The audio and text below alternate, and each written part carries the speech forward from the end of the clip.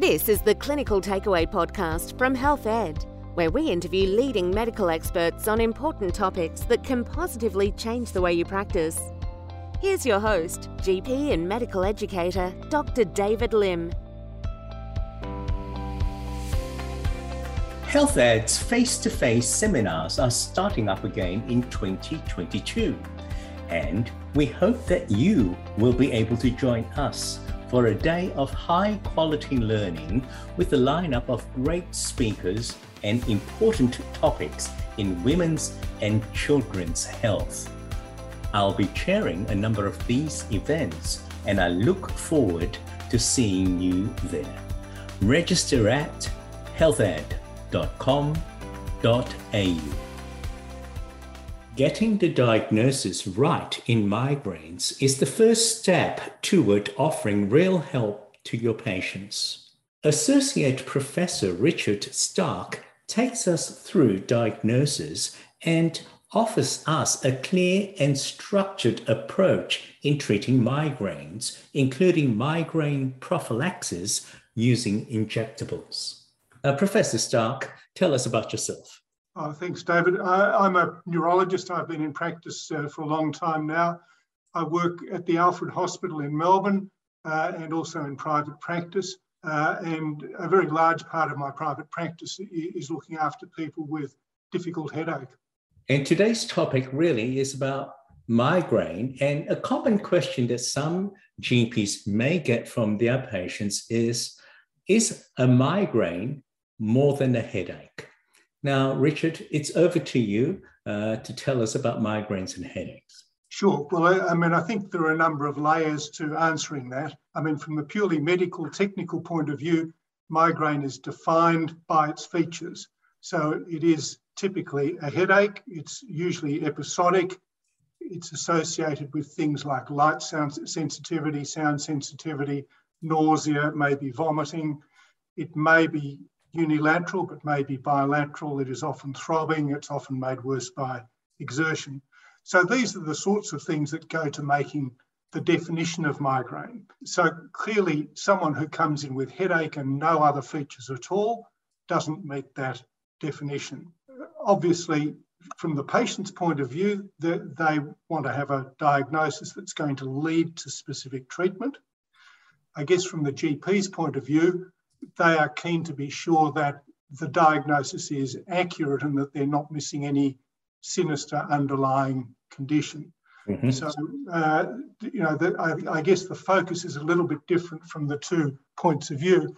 I guess the one thing I would say about it is that migraine is certainly underdiagnosed rather than overdiagnosed, and it's a diagnosis that we really are very keen to make and certainly not to miss, because we do have a lot of resources for treating migraine. We've got a lot of very effective treatments, and the alternative diagnoses, things like tension-type headache, we really don't have so many effective treatments. So to tell someone that they've got tension-type headache and nothing much can be done is obviously not doing the patient a great service.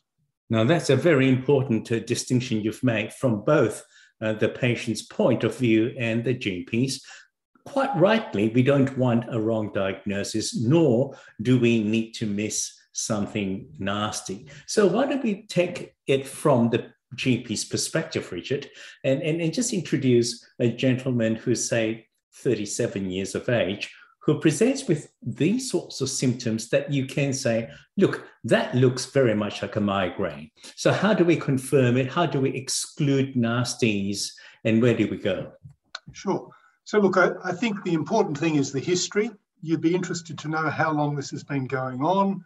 Mm-hmm. Someone who's had recurrent attacks since their teenage years, and the pattern has been stable over that time. That's very typical of migraine. Someone who's been perfectly well until they were 36 years old, mm-hmm. and then in the last 6 months has developed increasingly severe headaches. Could still be migraine, but you would be very anxious that it might be something else.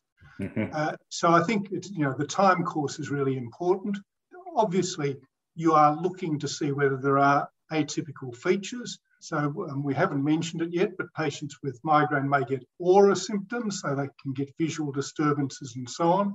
Most doctors are aware of the typical visual aura with this evolving, scintillating scotoma that moves gradually over visual field over a period of maybe 20 minutes or so. But someone who describes different neurological symptoms associated with their headache, you would again be anxious about calling those typical aura, and you'd be wondering about another cause.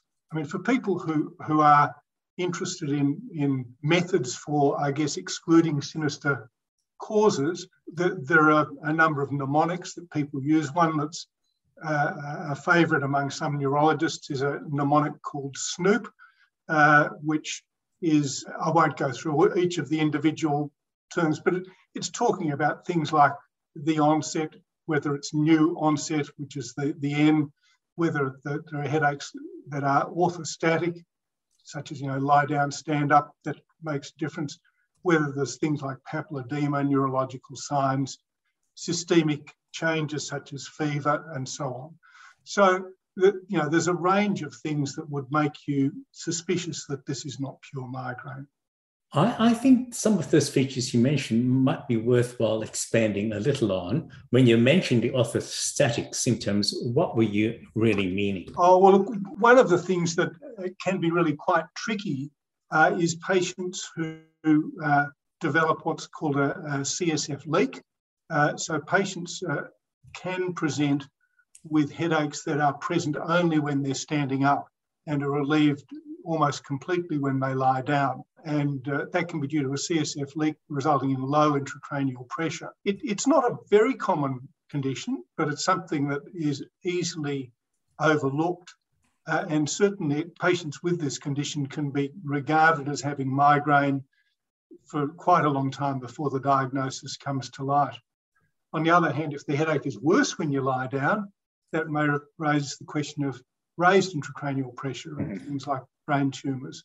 So that's, I guess, something that headache specialists are pretty tuned into, because patients that have been through the hoops, have been investigated and seen by doctors and are still being treated as migraine, it is one of the things that I guess can be diagnosed relatively late in their course. There are other things that are much more obvious early in the course of, for example, someone with a very sudden onset headache, you would be concerned about subarachnoid hemorrhage. So anyone that's got instantaneous onset headache, you're very reluctant to call that migraine until all the appropriate investigations have been done. What about the presence of even transient neurological symptoms, sort of weakness or paresthesia? So I guess it's really helpful to know what happens during typical migraine aura, and that enables you to say whether someone's transient symptoms might be due to migraine aura. Mm-hmm. So one of the important things to realise is that probably when I was growing up, people talked about migraine aura as being due to spasm of intracranial vessels. That's almost certainly not true. That's not the cause of migraine aura. It's caused by a process called spreading depression. And basically what happens is that something triggers an area in the cortex to basically alter its function. And that then triggers the next area, which triggers the next area. And one gets this spreading wave of altered activity. The area that's most sensitive to this is the visual cortex. So that's why most of the migraine aura is visual, but you can get it in other areas of the brain as well. Mm-hmm. And the characteristic feature of it is that it progresses over a period of 15 or 20 minutes. Mm-hmm. So we're all aware of this. The typical visual migrainous aura starts with this tiny area of distorted vision in the centre of vision usually, and then it just becomes larger, spreads towards the periphery, develops a shimmering edge to it with zigzags, and eventually goes to the periphery of vision. And all of that evolves bit by bit over maybe 20 minutes. That's so characteristic that everyone's going to diagnose that correctly, one would hope. But sensory auras do occur and can be much more tricky. And again, the clue is that they evolve over 15 or 20 minutes. So if you get someone who starts with tingling in the thumb, and then within 5 minutes it's spread to the rest of the hand. In another 5 minutes it's gone up to the forearm. Another 5 minutes it's gone to the shoulder and then to the face. Right. All up over 20 minutes. Very suggestive of migraine aura, especially if it's associated with headache. Mm-hmm. If it came on instantly and was there in all those places at once, you'd think of a TIA. If it evolved more quickly, maybe over a minute, you might think it was a focal sensory seizure. So again, the detail gives you a clue as to what's going on. So there are, I mean, it certainly is worrying if you see someone who presents with sensory symptoms as their accompaniment of headache, and you would, almost always want to be checking for underlying structural pathology, doing scans, MRI scans, and so on. But it certainly can be due to migraine aura. So what I'm hearing from you is that the history is really important in, a patient where the headaches have been there for many years, has the same onset, same sorts of progression, and you're feeling comfortable that it's over 20 minutes and it's a increasing progression. Patient's familiar with it and you're comfortable. And for those with that odd sensory migraines, the auras, they can still be migraines. But I really hear what you're saying about the time frame. Instantaneous over wide areas, possible TIAs. If it happens within a minute, think of a sensory epilepsy. But those are very helpful clues, Richard. Yeah, well, and we do see these people come in, and the last thing you want to do is to treat someone with migraine as migraine when they've got a more serious condition to be dealing with. Now, what are the common things that sets off a migraine episode? So patients will often be very focused on this, on their triggers, and there are a number of important triggers that people will talk about. It's often things like changes in sleep pattern, being overtired or even sleeping in, changes in stress levels, hormonal factors. Obviously, in women, there are many women whose migraine is very much worse at period time than at other times during the month. There are some dietary factors. There are a whole range of things. In fact, the number of triggers that you can think of is enormous, and it's sort of hard to put them together as a conceptual whole. And really, I think the way that I think about it is that if you're susceptible to migraine, there might be various ways of stirring up the migraine process. And it will be a little bit different from person to person. I think one group of triggers that I think really can be quite important and quite confusing is that patients with migraine may get pain around the head and neck. That can work in both ways. Part of the migraine attack can include neck pain. So many patients who do get migraine do get neck pain as part of it. But equally, if you're prone to migraine and you get something wrong with your neck, that can trigger migraine. So, for example, we see patients who have had a very occasional migraine throughout their life. They get in a car accident, get a whiplash injury, the neck is painful, and as the neck is sore, it triggers migraines, and their migraines become much more frequent. So I think there's a range of different triggers, and it makes sense to try and address those triggers if possible. Sometimes easier than others. Obviously, if someone's got neck pain that seems to be provoking migraine, it makes sense to treat the neck pain in the ordinary way. But the neck pain isn't the cause of the migraine. The cause of the migraine is an intrinsic susceptibility. And so, that's an important thing. Look, the other thing when talking about triggers, it's probably not quite so important when, in ordinary clinical practice, but it's an interesting concept. One of the things that happens in migraine attacks is that there may be a prodrome.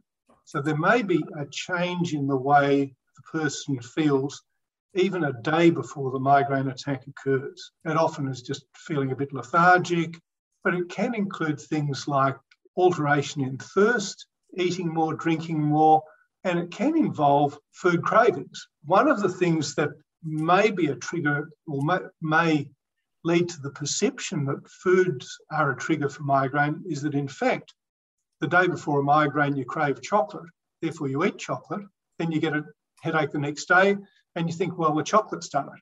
But in fact, what's happened is the migraine has produced the craving for the chocolate in the first place. And there's been quite a lot of debate and work about that. But look, I think the thing is that there are undoubtedly many things that can trigger migraine in people who are prone to it.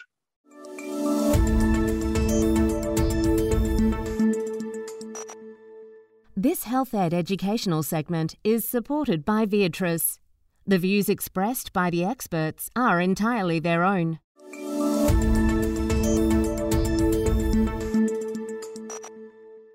Speaking of which, if you do get migraines frequent enough, what's its impact on both work and also the psychological state of the person? Oh, there's no doubt that migraines are devastatingly disabling in many people. And I found myself saying earlier when I was talking to you that, we want to exclude more serious conditions. Well, that's true, but migraine itself can be a very serious condition for many patients, and particularly people who get very frequent migraines. So, a lot of the modern treatments that we are dealing with are for people who are getting migraine with, full-blown migraine attacks several times a month and, background headaches probably more days than not. And for these people, it really is devastating in their ability to carry out their usual activities. And so there's no doubt that migraine is a very disabling condition, particularly for this subgroup of people that get very frequent migraine. But I mean, even for people who are getting severe but occasional migraines, if it occurs at the wrong time, it's a great nuisance to them and clearly needs to be dealt with. Well, let's take that patient with the typical migraine, Richard, and then move toward looking at what GPs can do for him in a couple of scenarios. The first one is the severe episodic migraine, and then later on we can talk about this man, but with the more frequent migraine, say 3-4 episodes a month. So how will you approach, first of all, the case with the severe episodic? Okay, so, severe episodic migraine, I think, we need to have effective acute treatment. Mm-hmm. And so that it's a matter of looking at the sorts of treatment that might be available as acute therapies. We tend to rely very heavily on triptans. The triptans are extremely effective for many people with migraine. I think, when I first started dealing with patients with migraine, the triptans were probably in their early days and people were a bit suspicious of them and mm-hmm. they were not widely used as much as they should be.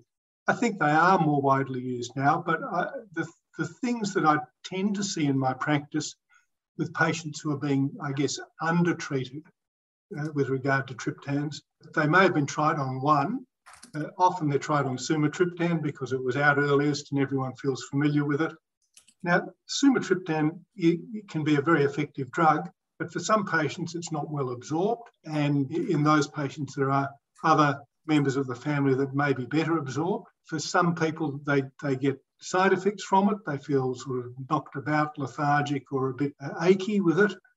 So there are other triptans that one can choose that have a lower side effect profile. So basically, I would certainly be treating your patient with a triptan first up, and depending on the circumstances, I might be choosing one of the, I guess, more potent triptans.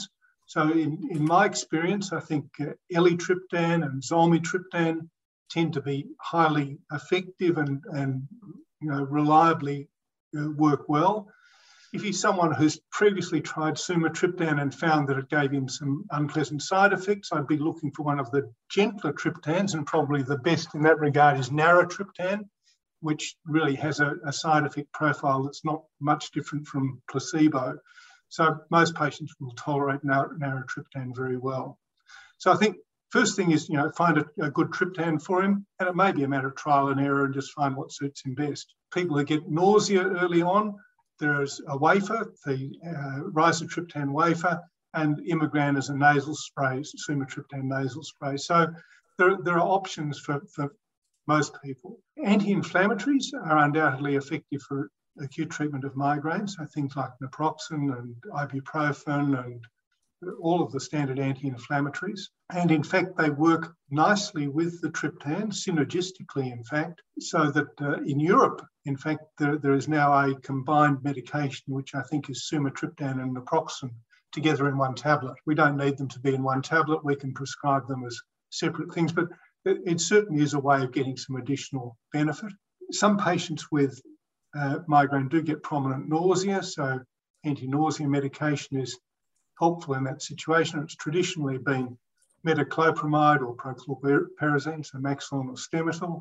But I have to say that I do sometimes use domperidone, which can be quite helpful in these situations, but also Zofran, which of course used to be very expensive, but is these days much more affordable. It's not a PBS indication for it, but it can be useful in migraine. The other thing that some of these agents may do, I guess probably metoclopramide particularly, is that it is prokinetic. And one of the features of a migraine attack is that you do tend to get pylorospasm. So if you take medication too late into a migraine attack, it tends to sit in the stomach and not go anywhere. So taking something that will help medication to get through the stomach is advantageous as well. And of course, things like aspirin can be highly effective too if taken early. So, often with my patients, they have a sort of a staged approach. They might take, 3 aspirin as the very first sign. And, the aspirin that dissolves in the mouth and gets absorbed from there is a very handy thing to have in your pocket. You can take it in the train or in the tram or while you're driving. If you feel a migraine coming on then, you can get that in early. And that is really key, early treatment, but in reserve, have a triptan thereafter. So I've talked about a lot of different strategies that we can talk about, but, triptans are the key, but then there are other things that help them, and you might use other things to get in early as well. Would you like to touch on them now, Richard? So the early treatments, all migraine treatments for acute migraine work better if they're taken earlier in the attack. So one thing that the patients often don't want to do is to take a triptan too early for a couple of reasons. First is for people who are getting very frequent migraines, we don't want them to get into a situation of medication overuse. And the limit on triptans is said to be about 10 days a month. Someone who's getting 1 attack a month, they don't need to worry about that. And someone who's getting frequent attacks, they do need to be a bit cautious about that. And the other thing is that some patients do find that triptans make them feel a bit washed out. And if you can treat an attack with, for example, aspirin and not need a triptan, it may leave you feeling a bit better. So often, the first sign that you know you're getting an attack, you might take aspirin. The first sign that you know it's getting out of hand, you take a triptan. But patients actually get very good at this. They recognise their own attacks, and they know when the things are about to get out of hand. Where do we stand these days with prophylaxis?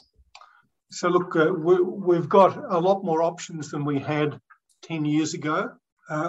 We've got a large number of oral prophylactic agents, and really the art of medicine in a way is choosing the right one for the right patient. So I'm sure everyone will be familiar with things like sandomigrane, pizotofen, with propranolol, with amitriptyline.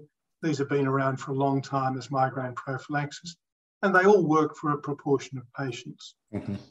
The problem with all of these is that they've got their own sets of side effects. So with pizotofen, people tend to have increased appetite. So if you've got someone who's been struggling with their weight, they really won't thank you for being put on that. Someone who's got asthma, you're not going to want to give them a beta blocker. Amitriptyline is probably better tolerated by many, but again, some people find it makes them hungry, and there are difficulties with that. So again, you need to know your patient and see which of these would be suitable for them. There are a couple of newer oral preventives that I think many GPs do know about now, but some may not. Topiramate, Topamax, has been around for over 10 years now. It's a bit fiddly to use. It does have a series of side effects that people can get. but if you build it up gradually, it is often well tolerated, and it probably is a little bit more effective than some of the other standard ones. One that I really like is candesartan, Atacand. That's been around, of course, for a long time as a blood pressure tablet, but it wasn't recognised until relatively recently that it's highly effective as a migraine preventive treatment. You need to get the dose up to about 16 milligrams a day. But even with that dose, most people tolerate it pretty well. Even people who start off with normal blood pressure, seem to be able to tolerate that pretty well. So there's this sort of range of oral medications that we can work our way through. We're now blessed in having some things to fall back on, which are really reserved for people who are getting very frequent migraine. There's a term that's sort of come into play called chronic migraine, which is defined as headache more than 15 days a month with features of migraine at least 8 days a month. Patients with chronic migraine eligible for treatment with the CGRP antibodies or with Botox, which are these sort of modern treatments as migraine prophylaxis. To qualify for them on the PBS, they need to have been tried on at least 3 standard preventive treatments already, and they need to do a proper headache diary and make sure that they meet the criteria. The CGRP antibodies are a once a month subcutaneous injection that the patient does by themselves. The 2 that are PBS approved at present are Emgality and Ajovy, Emgality and Ajovy. There is another one that is TGA approved and available, but not yet PBS listed, which is an infusion, a once every 3 months infusion, and that's Vyepti. So they're things that we can use for migraine prophylaxis and can be highly effective even in people where standard preventive treatments have not been useful. The other one that we do use a fair bit is Botox. It became clear 10 or more years ago that Botox is highly effective for treating chronic migraine. It needs to be injected by a neurologist who's trained in doing it. It's a once every 3 month set of injections, and that can be highly effective as well. So, we have, I guess, a hierarchy of treatments. We've got the simple oral preventives, and then we've got these higher tech and, I must say, more expensive treatments. The government's been good about it. They've approved them, but they do make us tick a few boxes to get patients approved for them. Richard, with new medications and for the GPs who have not used these sorts of newer medications, there is, of course, a steep learning curve. Do you suggest that we either do a trial and error or at least start off by referring to the neurologist and learn as we go? Sure. So look, I think, the oral preventives are easy to use. The injected ones, for the patient to get PBS funding, they do need to be prescribed initially by a neurologist. So they will need to be referred into a neurologist. The CGRP antibodies, once they've been started and once the neurologist has identified that the patient responds, so typically we give them a 3-month initial prescription, they come back in 3 months. If they've been a responder, their headache days have reduced by half, they're able to continue with that. And the neurologist would then write a prescription for the next 6 months. Prescriptions thereafter can be written by the GP, but the patient does need still to be under ongoing review by the neurologist. So probably the scenario for most of these patients would be that they would see the neurologist maybe once a year and see the GP for the intervening prescription at 6 months. For Botox injection, it has to be done by a neurologist. Where do they put the Botox? So there's I guess a grid, if you like, 31 different spots around the scalp. They're really designed to be over the main branches of sensory nerves. So as you probably know, Botox gets into motor nerves and prevents muscle activation. but its effect in migraine, it's almost certainly working by getting into sensory nerves, and it stops them from releasing various neurochemicals, things like CGRP, and that seems to be how it's working in helping migraine. So the areas we target are where the main sensory nerves are. So in the forehead, where we're getting the supraorbital and supratrochlear nerve, in the temporal region, where we're getting the temporal nerves, at the back of the head, where the occipital nerves going up to the brain. So there's a grid of different spots, but the standard protocol is 31 sites. Let's just say that my patient's receiving one of the other injectables. What should I, as a GP, be looking out for, monitoring, and keeping an eye on? Okay, so look, it's a very good question. The CGRP antibodies are relatively new. They really don't seem to carry any very frequent side effects. The commonest thing probably is a bit of constipation, which is usually very easy to manage just with standard treatment. Some of the patient websites refer to weight gain with them, and that's a little bit controversial. Some patients really do feel that they cause weight gain, but having said that, the trials that were done, they actually measured weight, and the weight didn't seem to be any different in the placebo group versus the treatment group. So how much of a real problem that is, I don't know, but it's certainly something that patients seem to be tuned into.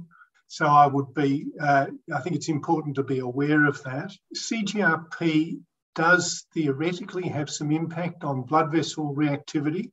So you might think that blocking CGRP might put patients at risk of getting vasospasm or increased blood pressure. That doesn't seem to be a big issue. And there has been a lot of interest in sort of post-marketing information about cardiac problems. It really doesn't seem to be a big problem. So I guess we'd still be a little bit nervous about giving them to someone who had active coronary disease, for example, but it probably isn't a huge problem. There have been some anecdotal reports about patients with inflammatory disorders getting a bit of a flare-up, so patients with psoriasis. But again, if that happens, it must be very rare indeed. So I think by and large, it's really a matter of ask the patient if they're going okay, and there's not a lot of actual formal monitoring that's required. Well, that's nice and easy. Very briefly, how does candesartan work? Oh, look, it's an angiotensin 2 inhibitor, as you know. The receptors are primarily peripheral, but there are some receptors in the nervous system as well. So it's presumably having an impact on those receptors. You know, it's one of the strange things about migraine treatment, migraine prophylaxis. Until we had the sort of CGRP antibodies, all of the prophylactic agents really come from different angles. You've got anticonvulsants, you've got blood pressure tablets that are beta blockers, blood pressure tablets that are A2 inhibitors, and they're all coming from different angles and they all seem to work. And it's almost as though perhaps some patients have some triggers that are, I guess, bombarding their migraine trigger zone, if there is such a thing, more than others. And for different patients, it's different ones. So it does seem to be that, you know, there are some patients where one of these preventive treatments works really well, and other patients where it might be another that works really well. But look, candesartan does pragmatically work well, and it does have the advantage that it's well tolerated. And it's a drug we know well as GPs. Correct. Richard, thank you for taking us through this step-by-step, if you like, management of migraines. I just wonder if you have some key and final messages to our GP listeners. Okay, look, I think probably the big message is that migraine's a good diagnosis to make. If you do diagnose migraine, you know, we've got a lot of treatment options available to us now, and really, you know, people tend to sort of feel disenchanted sometimes by, you know, people's response to headache treatments. But these days, it's the other way around. The patients that I have that are most grateful are patients who have been struggling with migraine for a long time, and, you know, we've now got good treatments to treat them. So I think that there's reason for optimism. Migraine's, as I said, a good thing to diagnose. And, we've got treatments, some of which are simple and straightforward, some of which are a bit more complex. But, we can really do something for most patients with migraine, even, the most difficult of patients, that come to see us. Last question about referrals to neurologists. Do we just refer to any neurologist, or are there particular neurologists with interests in migraines? So there are certainly neurologists that have got a particular interest in migraine.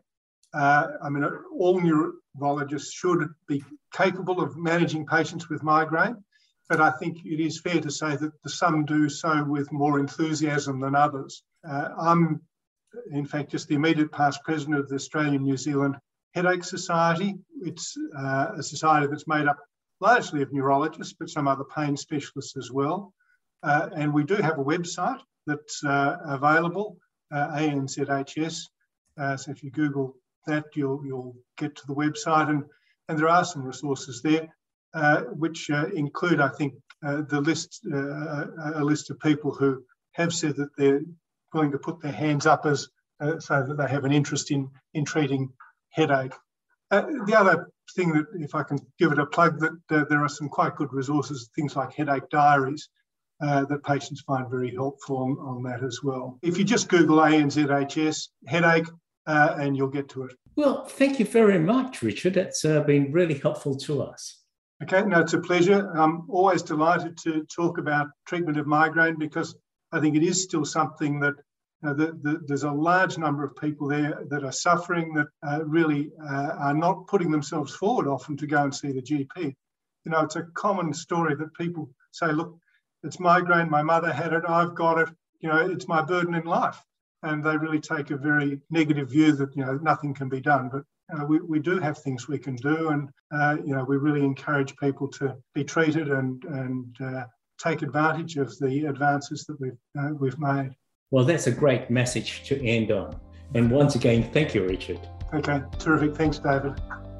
Just a quick reminder as we wrap up to encourage you to register for the next webcast, where you can always catch a high-quality lineup of speakers and topics that Health Ed has put together for you. Health Ed webcasts are carefully created to provide high-quality video and audio so that you have the best possible learning experience. It's free, you get CPD points, and it's all delivered directly to the digital device of your choice, wherever you choose to be. Register now at healthed.com.au. You can claim RACGP CPD points for listening to this podcast using the self-claim option. Log into your account on the RACGP website, go to the CPD section and click on self-claim.